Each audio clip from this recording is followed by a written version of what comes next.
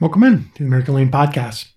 It's Wednesday, so I want to talk about lean topics, and I want to continue on with covering the topics that you might want to include in your lean training, possibly for next year.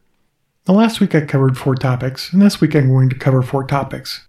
This is not an exhaustive list, because I'm going to cover some more over the next 2 weeks. But if you do cover these topics, I know you'll have a very good solid start to educating your employees on lean topics, and that'll benefit your company immensely.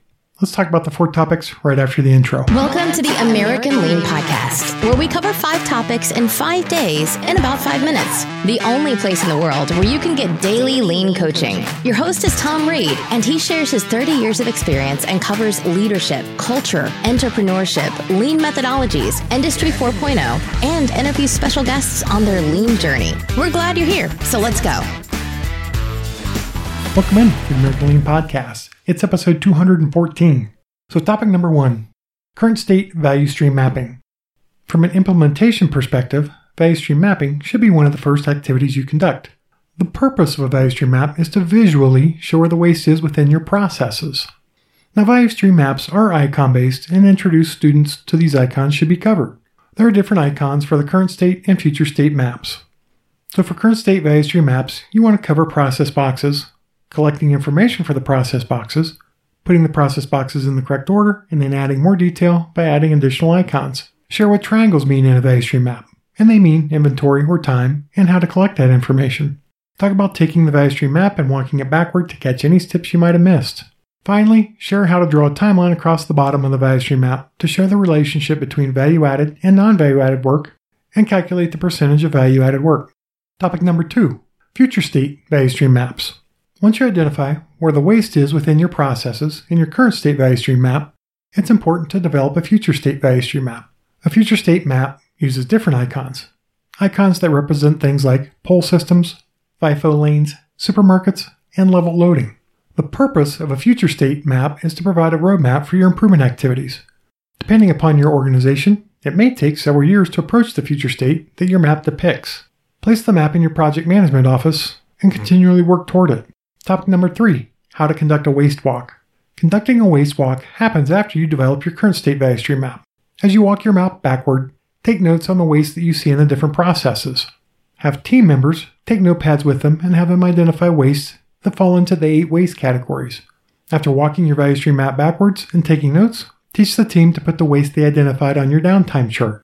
Remember, the 8 wastes can form the word downtime: defects, overprocessing, waiting, not listening to people's ideas, transportation, inventory, motion, and excess processing. Have them take their best guesses of which category the waste that they identified falls into, and put them on a post-it note and place it on the downtime chart.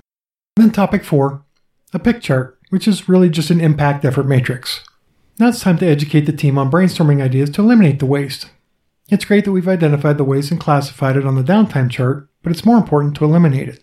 So have the team brainstorm ideas for eliminating the wastes on the downtime chart. Take those ideas and place them on an impact effort matrix.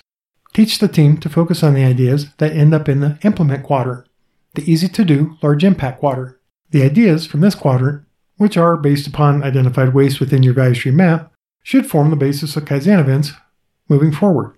Schedule the Kaizen events 1 quarter at a time and conduct them, and that will help you move toward your future state design. Next week, I'll cover more on what to include in your lean training. So the topics I added this week include current state value stream mapping, future state value stream mapping, conducting a waste walk, and using an impact effort matrix or a PIC chart. Consuming information is great, but I hope you can take this information to make yourself and your company a little bit better today.